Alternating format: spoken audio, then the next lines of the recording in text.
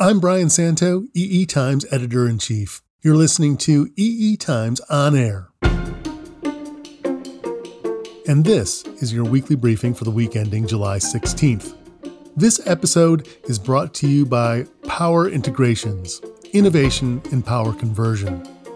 For decades, the semiconductor industry has been an engine for incredible technological innovation and nonstop economic growth.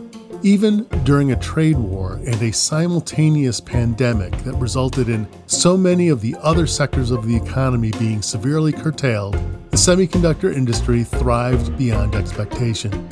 For decades, EE Times has trained a magnifying glass on the semiconductor industry, figuratively speaking. We've provided details about every major innovation in the area, and a few minor ones as well. We've explored the ramifications of hundreds of mergers and acquisitions, and we've reported on the results of all this activity. One thing we don't do quite as often is set our magnifying glass down and take a look at the industry as a whole. That's what we're going to talk about today. Today, the big picture, with industry veteran and Tirias research analyst Jim McGregor. Before we get to that, here on the weekly briefing, we've got some stuff to brief you about from last week. One of the Trump administration's goals with its trade war was to weaken China's ability to produce its own semiconductors. Some of China's semiconductor companies were already wobbly, and last week the country took another hit on that front. Tsinghua Unigroup is the holding company for two prominent Chinese chip companies, Yangtze Memory Technologies and Unisoc. Creditors forced Tsinghua to acknowledge that its debts far exceed its assets. Read our story from Alan Patterson on Tsinghua's plan going forward. We've also posted a new episode of our Power Up podcast, this one taking a look at hydrogen power.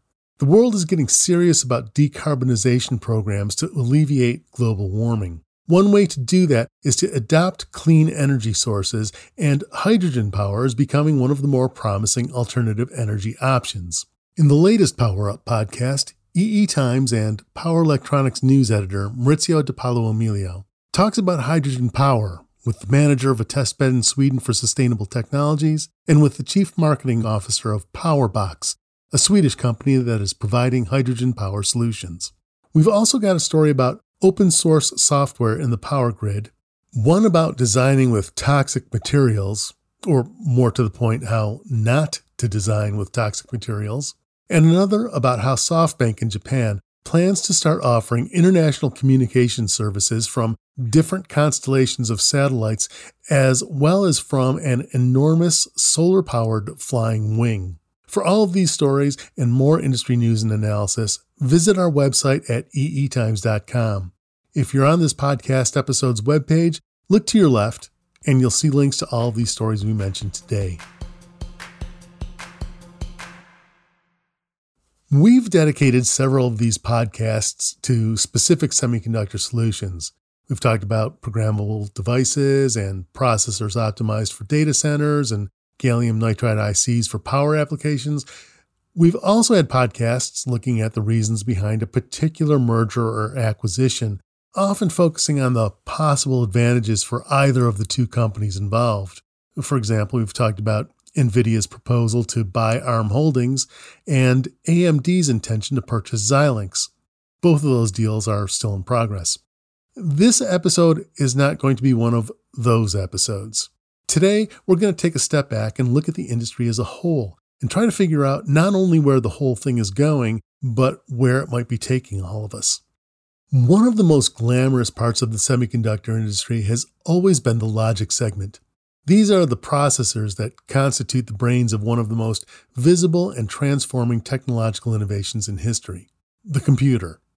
Since the 1980s, Intel has dominated the logic market with its microprocessors, or MPUs.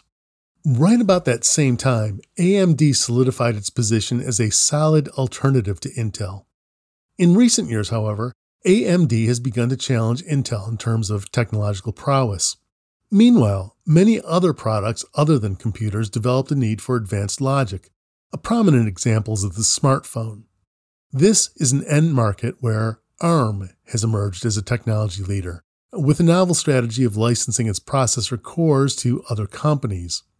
ARM has expanded its product line, scaling up to where its designs have become competitive with Intel's and AMD's, creating successes for its licensees. While all that was happening, NVIDIA was developing expertise in graphics processors, or GPUs, devices that have become increasingly more useful and therefore have found increasingly more uses. With its success in GPUs, NVIDIA put itself in a position to acquire ARM. For quite some time, Intel was the biggest fish in the most glamorous segment of the semiconductor market, with AMD swimming close behind in its wake. But in just the last few years, it seems that technological and business trends have interacted to change the competitive landscape. Assuming NVIDIA's acquisition of ARM is approved, that will set up a trio of competitors that will be on more or less equal footing: Intel, AMD, and the combined NVIDIA and ARM. Today we'll be talking with Jim McGregor, a co-founder of Curious Research. Jim's a frequent guest. He's worked for Intel, Motorola, ON Semiconductor, and STM Microelectronics, just to name a few. And let me tell you, Jim has seen things. My first question to Jim was if he agreed that Intel, AMD, and NVIDIA have remade the competitive landscape in the semiconductor business. Are they the new big three, and do any other rivals merit being considered? Here's Jim. Definitely in terms of computing solutions. I mean, when you start thinking about the personal computer and, everything from the edge going in, if it's going to require lots of computing horsepower, those are definitely the big three, but I don't think the only ones, because you have to start thinking about how ARM plays in here. I mean, now we have always connected PCs. So now you've got Snapdragon processors from Qualcomm, plus you could have Exynos or any of the other solutions from MediaTek, Samsung, Huawei, blah, blah, blah. As we see this convergence of computing, connectivity, data, and intelligence, I think any of these major players, and some of them are semiconductor companies, some of them are system companies, some of them are both, are all in some form of cooperation. Sometimes they cooperate, sometimes they compete.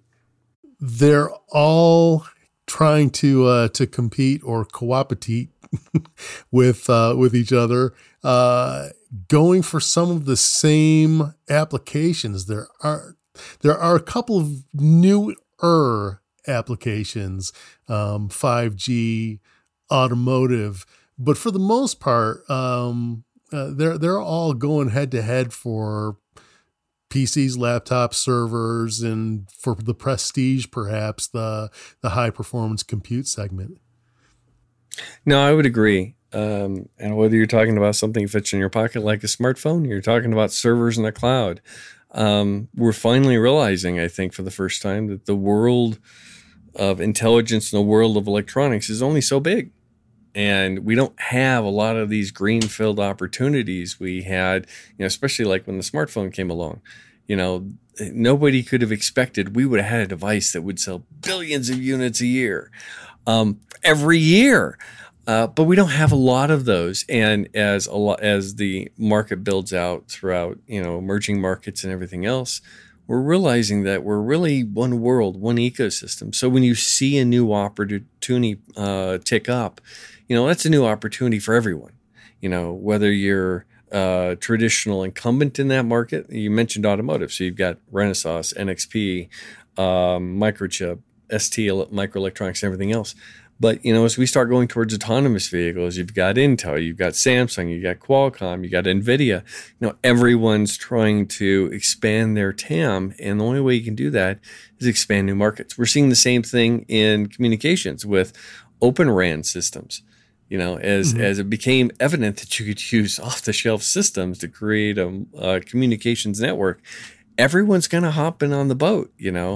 I don't think I've heard of a single server chip or application being announced lately that doesn't mention ORAN somewhere in the announcement. So it is interesting that this competition is definitely building up. And matter of fact, it's not just semiconductors, and I want to reiterate that. You've got systems companies. You've got the whole value chain is kind of collapsing and competing against itself. Automotive is a great example. You've got some of the tier one technology companies designing their own cars because they don't know if they're going to be using the next generation autonomous vehicles.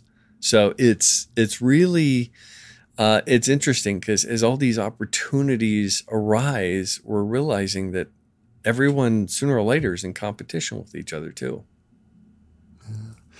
I'm fascinated by how as the company versus company dynamic plays out, the technology tends to converge and diverge in a curious way. Everybody sort of begins to realize, oh, we can standardize on an ARM architecture, and you have multiple companies doing that. And that's great for a while. And then all of a sudden a workload comes up where a Facebook decides we need a specialized chip and we'll do it ourselves. Let me ask you about that dynamic. As the standard off the shelf versus a roll your own. It's interesting because the chips, what we call systems on chips now, because they are complete systems, are more complex than we've ever seen in the world. Matter of fact, they push the boundaries of what you can do on a single chip. And a lot of times they're going to multiple chips on a module now through 2.5D and 3D packaging technology. However, it's never been easier. There's never been an easier time to build your own chip than now. And part of that is the evolution of Moore's Law, where we've got this fantastic manufacturing technology and tools and everything built up. Part of it is this whole ecosystem of IP that's available through companies like Synopsys and Cadence and ARM, RISC-V, Sci-Fi, on and on and on, where you can actually combine different solutions to really optimize around your workload. And, on one aspect, Moore's Law has enabled this. On the other aspect, Moore's Law is limiting it. We're now getting to a point where it's not advancing as fast as it used to be. So you have to optimize around the design, the architecture, if you want to get maximum performance and maximum power efficiency out of it. So, yeah, a lot of times these companies are either looking to partners like an Intel or a Qualcomm or a Samsung or whatever, saying, listen, I need customized chips that, cut out this stuff and do this stuff. Or they're doing their own, like a Google and a Facebook, where they're like, okay, well, we're not really seeing what we want in the market, so we're going to try it ourselves. And in a lot of cases, they're doing it very successfully. So it's one of those areas where, once again, the market is kind of collapsing. And the good thing is we've seen so many mergers and acquisitions through these waves of acquisitions we've seen, especially over the past decade in semiconductors, that a lot of these companies have built up these massive pools of IP.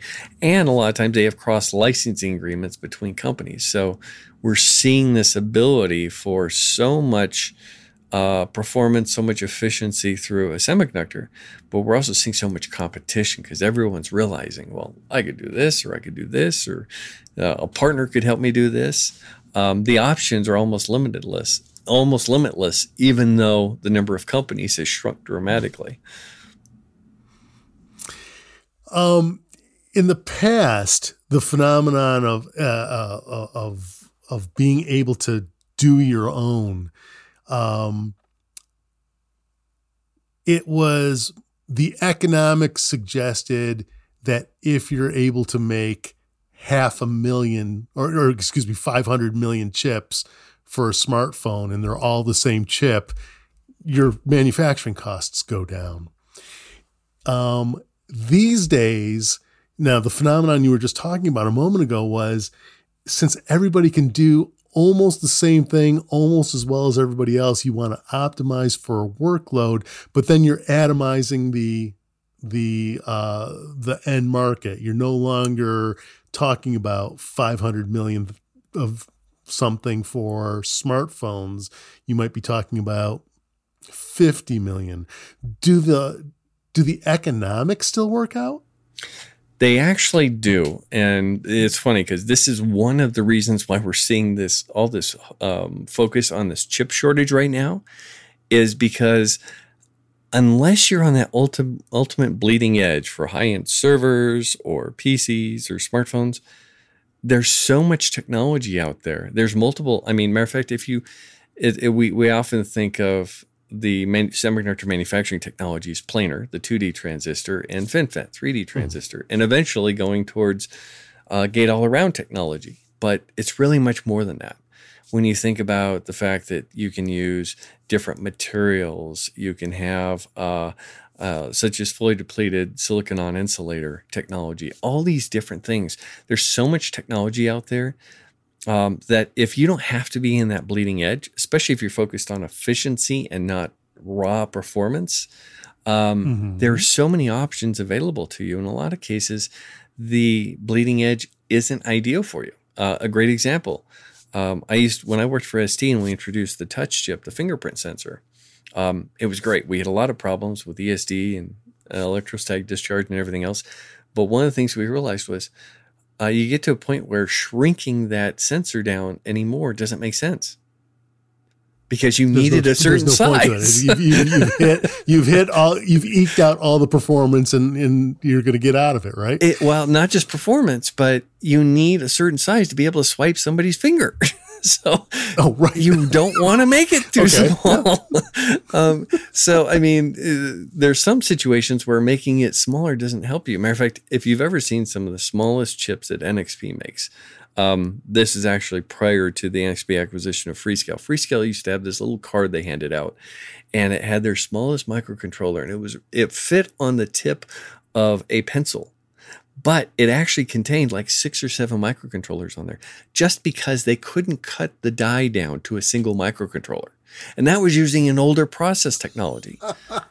So that is a good example where not everything requires the bleeding edge, especially if you're using innovative packaging technology to stack or combine it into a single module. You know, a lot of times older technology is going to be more efficient, more cost effective, to your point about economics. Well, a lot of people have realized that. You know, that's all of a sudden when our industry just kept going throughout COVID and we're still ramping and still coming up with new ideas and new solutions, like a car. Even though autonomous vehicles are going to take these real high-end, control and AI chips, there's still a lot of chips throughout the car. Matter of fact, the number of chips is still increasing with all the different systems and intelligence and sensors that you need to be able to make an autonomous vehicle, that it's driving up overall demand for these older process technologies because you don't need or want the latest process technology. It's not even cost effective in a lot of cases. So yeah, it's the economics do make sense in a lot of cases. Matter of fact, a great example, look at Global Foundries. Global Foundries finally said, guys, we're chasing our tail, trying to make money on the latest process node, investing, billions upon billions of dollars. We're going to focus on more unique, specialized process technologies. So, I mean, like one of their customers they announced this year was PsiQuantum, which is a company trying to do quantum computers, digital-based quantum computers. Not to mention they're also doing RF stuff for 5G and everything else. These are all specialized technologies that are very unique right now. They may become huge in the future. Especially when we think of quantum computing, if you need those really, if we ever get to the point where you need a lot of chips that can be manufactured and run at these really, really cold temperatures or almost absolute zero temperature. But that's the thing is they found out that there's so many other opportunities out there and the mass volume isn't at the bleeding edge anymore. You think of a couple billion chips for a smartphone, think of multiple billions of chips for automotive. Matter of fact, here's a stat for you. Even before they were, this was several years ago, right before Freescale was acquired by NXP. I remember somebody asking them how important or why is the automotive market so important? And the Freescale staff looked up and said, "Do you realize we ship 1 million chips in automotive every single day?" Yeah, it's crazy. But 1 million chips just from one company shipping in automotive every single day. I mean, it is phenomenal when you think about it. So yeah, the demand is there, the economies are there, And the breadth of the technology when we think of semiconductor manufacturing is a lot bigger than what we really grasp when you just talk about a simple process node. It's fascinating too how, again, we talk about maybe specializing for a workload, but the generic, I mean, from the highest level, technologies seem to be converging. You mentioned ORAN. You can do ORAN with an off-the-shelf server and maybe an optimized chip, maybe something that's also off the shelf. Automobiles had a lot of very specialized semiconductors, and certainly going forward still will. But now we're talking about turning it into an Ethernet network instead of this specialized one-off thing that's only applicable to the automotive. So it seems to me that things converge that way as well, and that phenomenon has some effect on the economics and the competition as well too, right? It is true. It's funny because I hesitate to even call like the GPUs we use in PCs, especially the ones from NVIDIA. I hesitate to even call them GPUs anymore. When you think about it, they've got specialized tensor cores in there just for handling AI, and they actually use those in graphics processing with their DLSS technology. Is that really a graphics processor anymore? So it's when you can use it for everything else. And and quite honestly, when it comes to AI, which is definitely one of the key drivers in our industry going forward forever, for the foreseeable future, you can run an AI workload, a neural network workload, on pretty much any type of logic processing, whether it's a CPU, a GPU, a DSP, a custom processor, whatever. You can run it. It's just how efficiently. And it depends on, how big is the data set? What's it trying to do? Is it worth having a separate block or a separate chip? But yeah, and everyone's looking at that of what do I actually, say I just want to do keyword recognition. I'm going to recognize a dozen words. Do I really need a huge processor? Can I just use maybe an ARM core, ARM CPU core to do that? Or am I better off using an ARM neural network core to do that? And there's a lot of options to use. And they can borrow not just the hardware technology, but they can borrow the software technology and even some of the models from other industries. Just because I'm building this for, let's say, a home entertainment device, doesn't mean I couldn't borrow some of that same technology that was used in PCs or used in medical systems or used in all these different types of security applications. There's a lot of reuse and a lot of knowledge, a sharing of knowledge across those different boundaries. So you've got your classic microprocessor, you've got your graphics processor, and now you've got DPUs. And I wanted to ask you about how the relationship between microprocessors, GPUs, and what are DPUs and how do they fit into that? It's interesting because what you're really describing here is our move towards accelerated processing.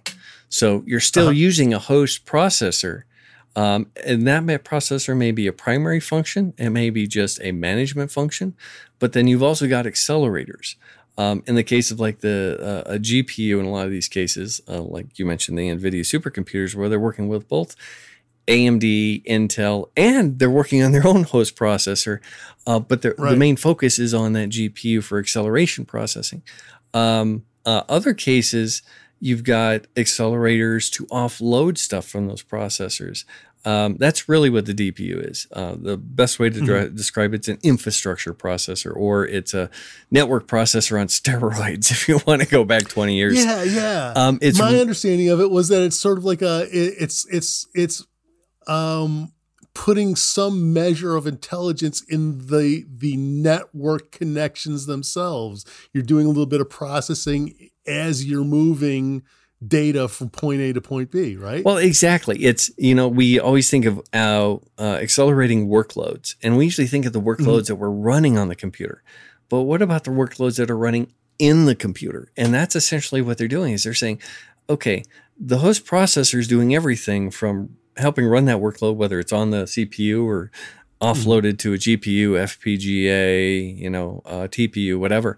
But there's a lot of other things that have to be done in terms of the communication, in terms of the security, in terms of all the network management, all this stuff. And those are things that are taking additional resources away from the host processor. So why don't we accelerate the workload within the computer? And they're pulling those functions out and saying, okay, it would be more efficient and higher performance if we have a dedicated chip that just accelerates those management functions or those overhead functions inside a server. That's essentially what a DPU is. It's an accelerator inside the computing platform. So cool. It is. And that plays into a little bit. We're back to that part of the conversation where we're talking about you had these big systems on chips that were getting so complex. You can take some of that stuff off the SoC and put them into a different slice of silicon and still put them inside of a module. Or chipset or multi-chip module right? Well, and a good way to think about this, and, I kind of expanded your initial argument away from just AMD, Intel, and NVIDIA to include companies like Qualcomm, Samsung, MediaTek, stuff like that, because that's essentially what they've had to do in smartphones is accelerate each individual function. So when you talk about if you expand your compute horizon just from raw, processing single workloads to actually doing heterogeneous computing, these mobile processors, especially like the Snapdragon from Qualcomm, is the most heterogeneous processing solution I've ever seen, where it's got all these different accelerators for all different specialized functions, and they all work seamlessly together. I mean, imagine trying to program this and saying, okay, well, I could run it here, I could run it here, I could run it here, I could run. I mean, all these different types of accelerators. I mean, they talk about their AI engine, and it's all kinds of different cores. It's like it is a mind-numbing task to think about, but that's essentially what we're in. It's really accelerated computing, and there's always this balance of, do you run it in software through the host processor, or do you run it through a specialized function? And increasingly, especially as we're facing issues with Moore's Law, it's better to have some of those specialized functions as long as you can have an overall efficient solution. Yeah. And some of those functions, again, don't have to be bleeding edge, right? No. You can kind of control costs by pulling a function out that doesn't need to be bleeding edge, manufacturing at a lower cost, and still getting not getting the same performance, usually getting better performance, right? Absolutely. I mean, AMD really went out on a cliff when they came up with their Zen architecture and said, guys, we looked at this and we're going with the multi-chip module. We just don't think that putting it on a monolithic die makes sense anymore. And that was huge because there are trade-offs. You have to think about latency. It was controversial. It was. You have to think about latency in between chips and, interconnectivity, not to mention testing multiple chips, testing them all together and all this stuff. So there's anything from the design to the programming to the manufacturing that has to go into that. But it was a brilliant decision. Matter of fact, even Intel kind of admitted that and is going that direction. NVIDIA's even admitted that they're kind of maxing out what they can do on a monolithic die through their huge die. But it's you get to a point where even as a chip, you have to think of this as a complete system. And let's face it, the SoCs we're working with today are supercomputers on a chip, not just systems on a chip. Yeah. So what about this phenomenon that I haven't asked about? Where are we? Where are we now? Where are we going? Where can we go from where we are now? It's interesting because we've gone for, when you think back to the 70s, so we're essentially 50 years of evolution. I can remember that far back, but I'm not going to admit it. Either am I. I was pretty young then. I was only 3 years old. But you think about that, we've really evolved through silicon technology and Moore's Law over that entire time, along with everything else. Mm-hmm. It's not just hardware, but software and everything that we've done. Deep learning, you could argue, over the past 3 or 4 years has been monumental to our industry. But when you think about it, there's comes a time, and I remember 3 times that Gordon Moore predicted the end of his own law, and I think this last time he was probably right. We're going to get to a point where we need a revolutionary change, and I think that the industry, especially industry leaders, are looking at that. We're looking at different types of technology in terms of processing technology, memory technology, like phase change memory. We're looking at quantum computing. We're looking at all these different things and I don't think that everything changes overnight, because I think silicon technology, there's billions upon billions upon billions of dollars invested in that have really developed it over time. But we're getting to a point where, and we're enhancing it through packaging technology now. It's kind of become a fourth pillar of innovation for the semiconductor industry. But eventually, we're getting to a point where we have to start looking at more exotic, I say exotic, but just newer solutions, different solutions, that take us on a different path and, keep those economies of scale going. And I think we're going to find them. There's still going to be a lot of cases. You talk to some of the people in the quantum community, and they're still, admittedly, we're not going to reach, 1 million qubits for another decade. It's still a decade away at least, but we are going to get there, and that's the interesting part. That just as with the rate of data and intelligence and everything else keeps growing and growing and growing, so too is the technology. It's evolving, and we're pulling things out of the closet. Some technologies we looked at, 20, 30 years ago. When you think about some of the newer startups on AI, they're looking at all kinds of different ways of doing it, whether it's optical computing or analog computing. These are all concepts that, we looked at 20, 30 years ago and just said it doesn't make sense. Some people tried it and the economies weren't there, the market wasn't there, it just didn't fit. Well, now It fits. Now everything has evolved. So I think we're getting to a point where all of this is kind of converging. And, when I look at what we're going to be going through in the next 20, 30 years, it's phenomenal to think about what we're going to be capable of. Diamond semiconductors. Don't jacking laugh. Into your people have diamond wafers are real. People have tried that. You got silicon on insulator. You've got all kinds of different solutions. There are a lot of unique solutions that didn't have the economies of scale before, but they may in the future. Well, Jim, thank you very much for being with us. That was a bracing conversation. I have one question for you. Sure. Why don't we do this more often? There are such great topics for us to talk about. I mean, all these new markets and technologies. We need to do more of this futuristic pontificating. Come on. I get to ask you questions next time. Invitation. Oh yeah, I've got plenty of opinions. No knowledge, but I will formulate an opinion on anything. Great, let's do it. Okay, Jim. Talk to you later. Okay, thanks, Brian. That was Jim McGregor, co-founder of Tirias Research. And yes, there are indeed diamond semiconductors. One of the biggest proponents of that technology is ICANN Semiconductor. If you'd like to learn more about the technology, search the site for our story on the company, or visit the podcast webpage where you'll find a link to a recent interview of ICANN founder and chairman, Adam Kahn. And that brings us to the conclusion of this episode of the Weekly Briefing. Thank you for listening. We'd like to thank the sponsor of this episode, Power Integrations. Visit this episode's webpage to find links to videos from Power Integrations explaining green energy, gallium nitride semiconductors, and other subjects associated with advanced power technology. Power Integrations, innovation in power conversion. This podcast is available on all the major podcast platforms, but if you get to us via our website at eetimes.com/podcasts, you'll find a transcript along with links to the stories we mentioned. The Weekly Briefing is produced by EE Times. It was engineered by Taylor Marvin and Greg McCrae at Coop Studios. The segment producer was Katie Huss. I'm Brian Santo. See you next week.